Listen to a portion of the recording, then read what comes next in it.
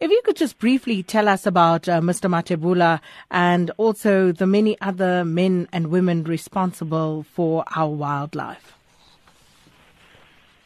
Respect Mathebula died last week on the 19th of July 2018 in the section called Crocodile Bridge of Kruger National Park, and he was shot by a poacher, and he was buried on Saturday, and we can claim as rangers that we buried our colleague because we see him as a hero, and because he died fighting for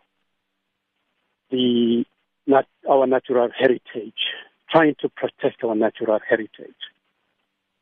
And do you have a figure for us as to how many men and women who are responsible for looking after our wildlife have been killed in the line of duty, and how many have been injured as well?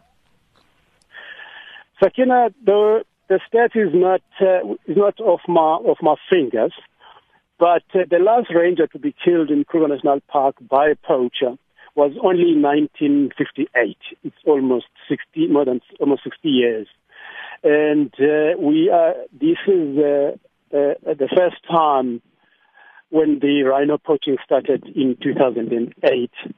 And in terms of injuries, we have injuries, and which I think the media is aware. At one stage, one of our rangers was shot in the arm in Kruger National Park, and we had incidents where our ranger was shot in the foot in the Victoria Scope section of Kruger National Park, but the numbers are very, very low.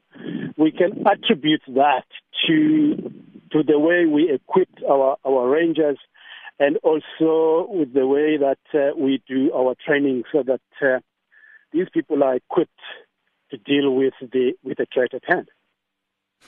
And then just before I let you go, Mr. Funda, what other activities is the Kruger National Park planning today to mark World Rangers Day? Sakina, we celebrated the World Ranger Day in Kruger National Park, specifically in Kruger, as part of the World Ranger family. The theme for the Ranger for the International Ranger Federation was Stand with the World Rangers.